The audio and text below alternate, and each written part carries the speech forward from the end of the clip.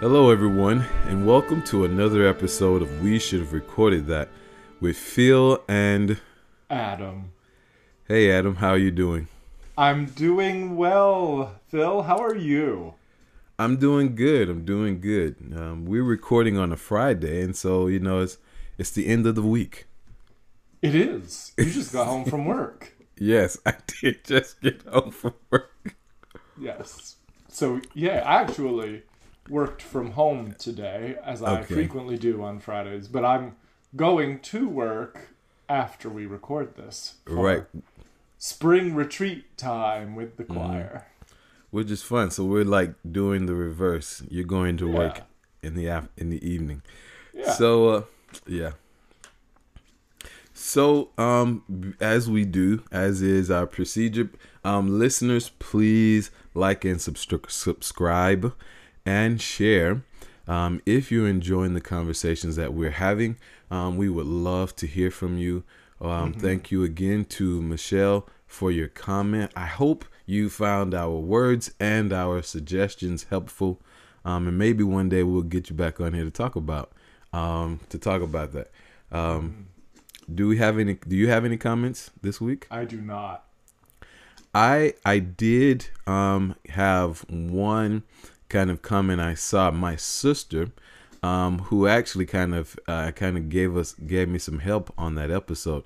She gave us some claps and and she shared last week's episode. So thank you. Astony is my sister's name. So thank you for sharing and for commenting on the video on YouTube. Thank you. Awesome. Thank you. Yeah. So this week we plan to be very brief this week because, as Adam says, he has a retreat to get to after this, and I also have some other things to do. Dear audience, we don't want you to think that you are second priority. No, not at all. When it comes to our day jobs for which we are actually remunerated, right? We feel an obligation to fulfill our duties that we're being paid for before we fulfill our duties to you. But we take our duties to you, dear audience, no less sacredly. Of course. I mean, if we would have recorded this at our normal time, at our normal day, you know what? Maybe we could be more relaxed. But since we didn't, we're on the time. This, 12 hours before it drops. Yes. So what we wanted to do, we last week we had the conversation with Asia, and we started talking kind of in depth about being your authentic self authenticity, and we just wanted to continue that conversation. And so I guess I'll start, and then we'll just see where it goes in the next 30 minutes. One of the things that I thought about, and we kind of revisiting politics just a little bit. I remember us talking, and I said to you, Adam, if there's one thing I believe I see in Donald Trump is that I believe he's being authentic, or he's being himself. I don't know if I would call that authentic. I don't know if I would call that healthy authenticity, but I think he is driven by, his desires, in the purest sense. Maybe. Yeah. What do you think about that? Well, I don't want to get bogged down too much in the politics. That's not. I mean, yes, I think part of Donald Trump's appeal is this sense that he is authentic. That, and I mean, that makes sense to me.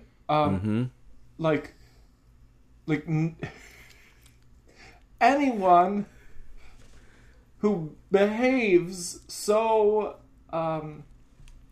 what's the word I'm looking for, Phil?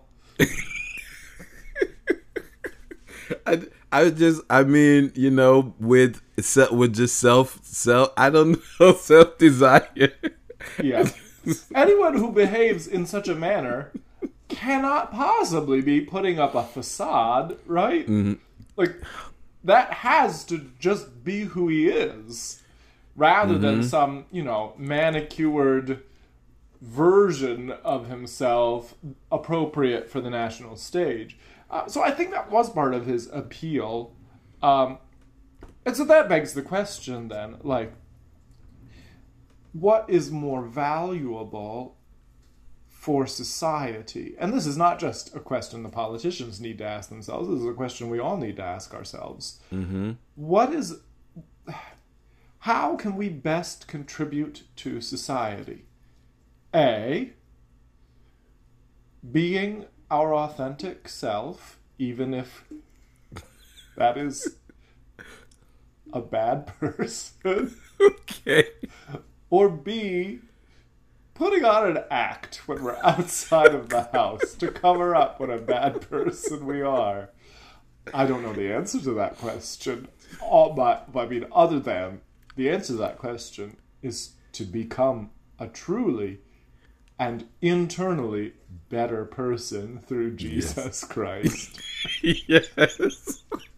So, well, I mean, again, we don't want to get bogged down into the politics because we've done that for 4 episodes or whatever. We had that moment, but for me, what it made me think about was how I change myself, alter, adapt, as we talked about last week, I adapt myself to fit into society. And the ways in which culture, maybe even family, have said to me, you need to do X, Y, and Z to fit in, versus, okay, these are things I value. These are ways of being that I think are important, and so I do them. Oh, I need to silence my phone. Hold on one second. We're trying something different. Didn't think about every detail. You get in a view of Phil, make sure that this view of you is the thumbnail on our video for this week. Me reaching up for my camera. Yeah, I mean, Phil, have you ever... We talked last week with Asia about how the definition of code switching, and how some people, regardless of race, do feel the need to code switch in different environments, or as I put it, I feel the need to interface differently. Do you ever feel compelled to interface with any group of people differently, in such a way that it becomes inauthentic? Well, I think yes. I like when I meet people for the first time, you definitely are probably not seeing all of who I am, because I'm more of I think I'm more of an introverted person. I feel like that's like, even though people who know me will probably say no, you're not, but I think if you don't know me, Miss Matthews said this, right? That this is the most she's heard me talk, but I kind of am like a very, and maybe that is some of the self-consciousness that we've talked about before that. Yeah. And so like, that's what, that's part of the stuff that I'm the fears that I'm working through, like, of just being myself in a room. I don't know. Did I answer your question? Yes. Okay. I'm curious if yes, it's true that, you're not going to reveal all of, the innermost secrets of your heart upon first meeting someone. But does that make it inauthentic, or does that just mean you're like socially adept? I guess if you're being, I think I think it's more so a part of consciousness. Like if you're consciously, observing the room, and kind of like you're saying, I think that's not being inauthentic, because you're making a choice. But if you're not even conscious, if you're not conscious about it, then I think I don't even know. Maybe that's not even really inauthenticity, but you just haven't really just thought about the fact that you don't have to be afraid in this room, or you find that safe place or those people that you feel comfortable around. Yes. What do you think? Well, I want to piggyback also on what you said about how people may not know that you are an introvert based on how you interact with them. Mm-hmm. I, too, as you know, am an introvert. Mm-hmm. I need my downtime, my alone time to recharge. But I think, but I enjoy people a lot, and right. I think I interact with people in a manner somewhat indistinguishable from that of an extrovert. Mm-hmm. But I don't feel inauthentic when I'm doing that. I just feel like this is society's expectation, is that I be friendly. And that expectation has served me very well. I have made friends by being friendly. Instead of, maybe like my innermost core is like, don't make me go to a party. Don't make me talk to strangers. Like, please get me out of this coffee hour. Yeah, I agree. I agree with you. I think I'm thinking about a specific coffee hour. You mentioned coffee hours. I think I tend, where we both attended church, I tend to gravitate to the people that I've already established, some relationships with. Oh yeah. I mean, who doesn't? Those extroverts who can just like work a room. I don't. I mean, one, I am in awe of them because I could never do that. Two, I like question their sanity because like when I observe them doing it, I'm just like, that frightens me. Yeah. It's I mean, I think we're asking good questions though. Like the back to the article, where we were kind of like the article about developing your authentic self. Asking the question, are there some is there some incompatible behavior between me being my authentic self versus adapting or showing a side of yourself for a given situation? Yes. I remember, Phil, right before I moved to Mississippi in 2015, I was just finishing up my PhD, and that season of my life was really socially rewarding. I had a great group of friends. It's an amazing thing to be surrounded by people who are doing exactly what you are at a high level. So anyway, that was a really wonderful period of my life, but I was moving to rural Mississippi, and having lived in rural New York prior to my doctorate, I knew that I had a sense of what I was going to. It felt like I was going back to that. And so I wanted to prepare myself for, I wanted to make myself here's how I'm going to put it. I wanted to avoid as much loneliness as possible. So I got a book. It was actually an audiobook. Listened to it in the car, called The Art of Mingling. Okay. And all I took away from that book was that the art of mingling is to lie your pants off. Wow. There's just so many recommendations were like to lie, to come up with a story about your life that wasn't actually true but would be interesting at a party. And that is inauthentic. Yes. And I decided after reading that book or listening to that audiobook I decided, like, I would rather be lonely than a liar. Well, yes, right. If society's expectations are that I just lie at a party constantly in order to, like, endear people to myself, not gonna happen. Yeah.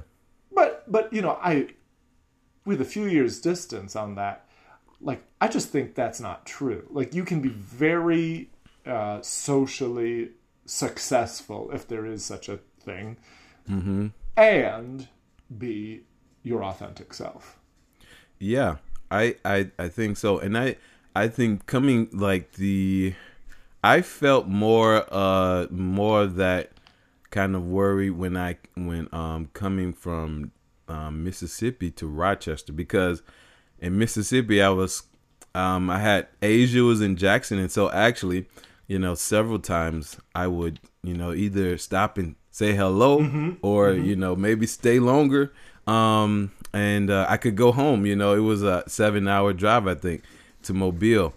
Coming to Rochester, New York was, you could possibly do it in 24 hours, but you know, that was a 2-day drive. Right. Yes, It was a 2-day drive. Yeah. Are there any other settings, Phil, where you feel compelled to be inauthentic? Well, the biggest one is the one that I do as a career, as a teacher, being a music teacher. I think there's a risk to be inauthentic, because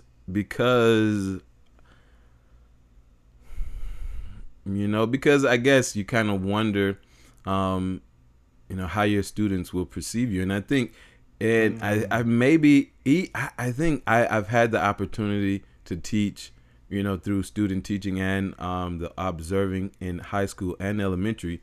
And like, of course, students want you to be authentic. They want you to be yourself. Yes. But I think the mentality, the mindset is, I mean, because they're people just like anybody else's people. Are they going to accept me as me? And it's weird to say, but I think it's true. I think it's true, right? I mean, I think most teachers are just like, we're like everybody else. You wonder, are your students going to accept you? And I had to say, thankfully, like this week I was out 2 days because I had very bad allergy interaction. Oh no, I'm sorry to hear that. Yeah, I'm better now. But the one thing, you know, that I found, like one thing that I found out, my students missed me. You know, that my students miss me, and so I think there is a temptation to, you know, to wonder, are your students, I mean, even can they really appreciate what you're trying to teach them, you know? Yes. And I know you could tell us, you could talk about that. Yeah. You know, the thing that I have found, especially, and this was true of me as a younger teacher, this is true of my students who are now themselves young teachers, they cannot distinguish in themselves between what is a teaching or teacher's persona and what is fake or inauthentic. And for some of them, and that's a line that's different for every individual person. You know, some people, their teacher's persona is to walk into the classroom just bouncing off the walls. And that works for them. Even though when you meet them outside of the classroom, they're like quiet, mild-mannered, you know, the kind of, you know, introverted, shy, whatever.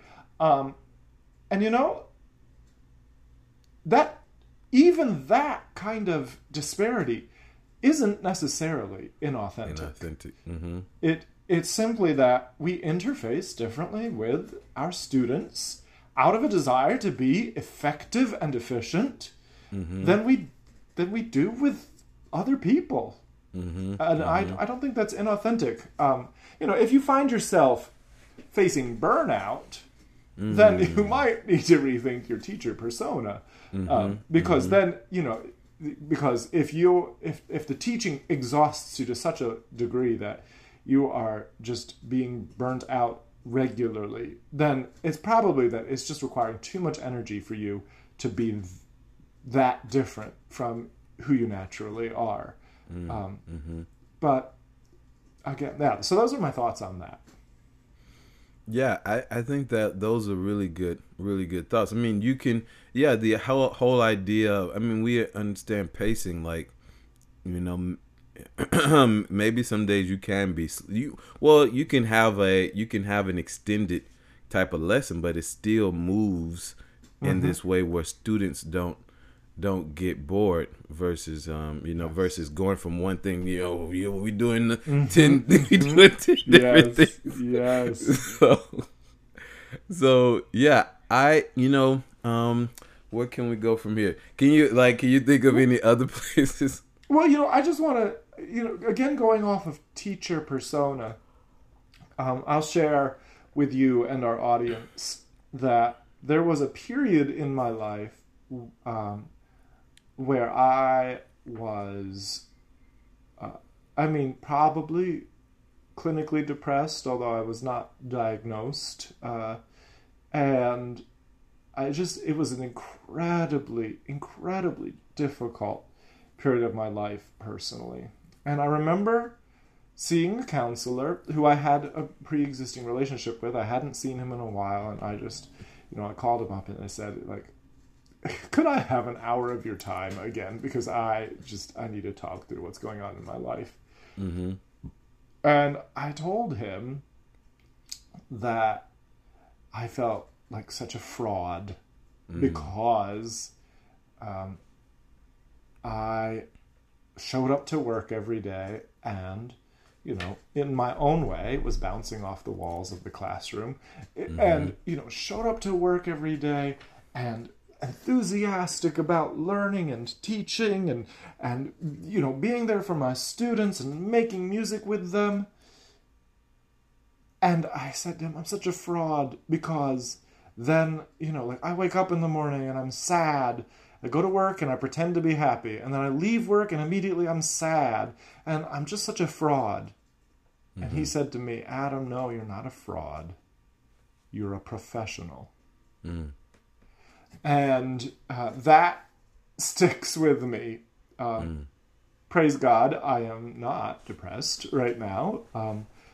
But, we all have days we wake up and we're just like, I want to sleep in today. And I just remember that, like, showing up, doing the job I love, and doing it to the best of my ability, despite whatever circumstances are going on in the rest of my life, that's never inauthentic. That's just being a professional. Yeah. I think that's a great thought. I want to move on because I want us to keep our brevity. But one of the last places, and why I thought it was kind of important for us to talk about this during Black History Month, is because I think for me, being again taking the cues from culture as a Black man, I feel like there are some times where I diminish my personality or the features about myself to be accepted. As a singer, with developing, using my voice. I have a big voice. I come from a family of people with big voices. And I'll tell this really quick. My granddad, he has on my mom's side, he has one of the most distinguishable laughs in the world. And we would ride on the church bus. We would be in the back and we could hear my granddad in the front laughing. And so I get all this loudness and who I am. It came honestly, as they say, and but sometimes I've had to, like I said again, even now, just battling with myself about just being myself, versus what would be acceptable. And growing up, even in the church, when maybe our sister we could talk about this. Being to, and Asia even talked about this, like being told by other black people, you don't want to be like so and so out there. You don't want to be like those black people. We talked about the politics of respectability, and so like I said, that has probably been the biggest thing to try to overcome. One, understanding. So again, like being socially conscious, like being, having emotional IQ. Yeah, I can't. Sometimes I can be loud, and maybe I need to, bring my voice down.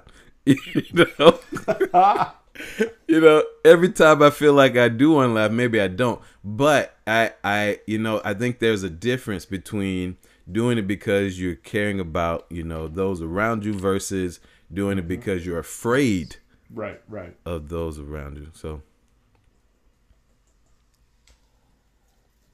thank you for sharing that. Yeah.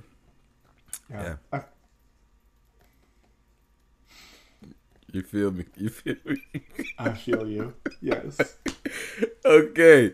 I mean, anything else you think of that we may want to mention about authenticity or reflect on? Guess just one final thought, and it has to do with how compartmentalization is a skill that serves us all very well. Like we as believers, we should strive for integration, right? We want to be the same person on Sunday mornings that we are throughout the work week, that we are in our alone time, that we are when we're with friends. We don't, like we want to pursue sanctification to the point where we are who we are, and any ways that we choose to interface with people are not inauthentic. We're never required to be inauthentic. I always think of a very simple example of this is people who in their personal life just, curse like a sailor, and then they have to show up to work and not curse. And I'm just, I am not someone who uses a great deal of profanity, even, when I could, even when I'm in settings where I could. And I'm so glad of that, because I couldn't imagine like flipping that switch. Like that's extra brain power, and my brain power is so limited already that I couldn't devote extra brain power to like turning off my sailor's mouth when I'm at work. So yeah, I think as believers, who are called to tame our tongues, we want that to be an integrated part of our life, right? Our speech is salt and light, no matter what context we're in. We want to seek integration. On the other hand, at the same time, compartmentalization is a really important skill. Being able to put away the things that are going poorly in our personal lives when we get to work. Being able to put away the things that are going poorly in our work lives when we get home and need to interact with spouses, children, friends, housemates, whatever. So, yeah, again, the ideal authenticity is a nuanced, three-dimensional thing. It's not as simple as, like, it's not as simple as, to bring it full circle, like just being a horrible person even when you're in public. Yes. I think that's a great place for us to end. Yeah. All right. So shall we briefly talk about current events? Yes, we shall. All right. Phil, what's on your mind this week? Really quick, Dave Chappelle, he released a special, and it actually, I was like, this was really, really cool. I wouldn't call it a David and Goliath type thing because, I mean, Dave Chappelle is a pretty big comedian. I think most people know who Dave Chappelle is, but he on a few videos back, he talked about how he did this show that went really big, that had a lot of notoriety, but at the time the deal he made, he gave the rights away. Oh, wow. In the contract he didn't have the rights to the show. Okay. And so the show was being streamed now, and he's getting no royalties from that show. And not only did he create the show, but the show bears his family name. Wow. The Chappelle Show. And yes. Like he talks about how his granddad would just be, chastising him about, how he doesn't have his family name. And so in that special, he asks, his supporters not to watch those videos because he's not getting any money for those. And so on the most recent one, he comes and says he thanks people. I mean, I've watched some of those specials. He asks, so he thanks people for not watching them because now he does have the rights to the show now. He has the license back. And so one of the things that I know, kind of a comment on that, is just the power of us working together. I think we see that even with the whole GameStop thing. Right. This idea of being a collective and working towards a similar goal. I think we got to figure out, as the small people, I guess, how we can do more of that. Do more of that to affect positive change and make this world a better place. So that's my thought. Right. Go ahead. Amen. I am not going to talk about current events this week. I'm choosing this week to make another of my recommendations. Okay. And so probably none of us needs another streaming service, but I am going to recommend two shows on CBS All Access. Okay. I subscribed to CBS All Access so I could watch these shows, and then I canceled my subscription once I've gotten through them. But they are terrific. The first is Star Trek Discovery. Okay. The most recent season is spectacular. All three seasons have been great, but this most recent season just made me think that this might be my favorite of all the Star Trek series. Wow. And yes, I'm a nerd. I know it. And the other is The Good Fight, which is a sequel to The Good Wife, which was a legal drama on CBS back in the day. But now they're making a sequel, several seasons. I think there are 4 or 5 seasons of that. The Good Fight, also really excellent. All right, Adam, what did you learn this week? Phil, I appreciated very much you sharing how you have to tame some elements of your personality, and were even told by other Black people not, to not behave in a certain way in order to, seek that respectability, whatever respectability is. Right. Yeah. And I'm just, I grieve that is true. I grieve that there isn't space. There are. I'm not negating anything we've said earlier in the episode about the need to interface differently with different people, but I grieve that there are spaces in our society, and far too many of them, where you can't be loud. To borrow your example. So thank you for sharing that.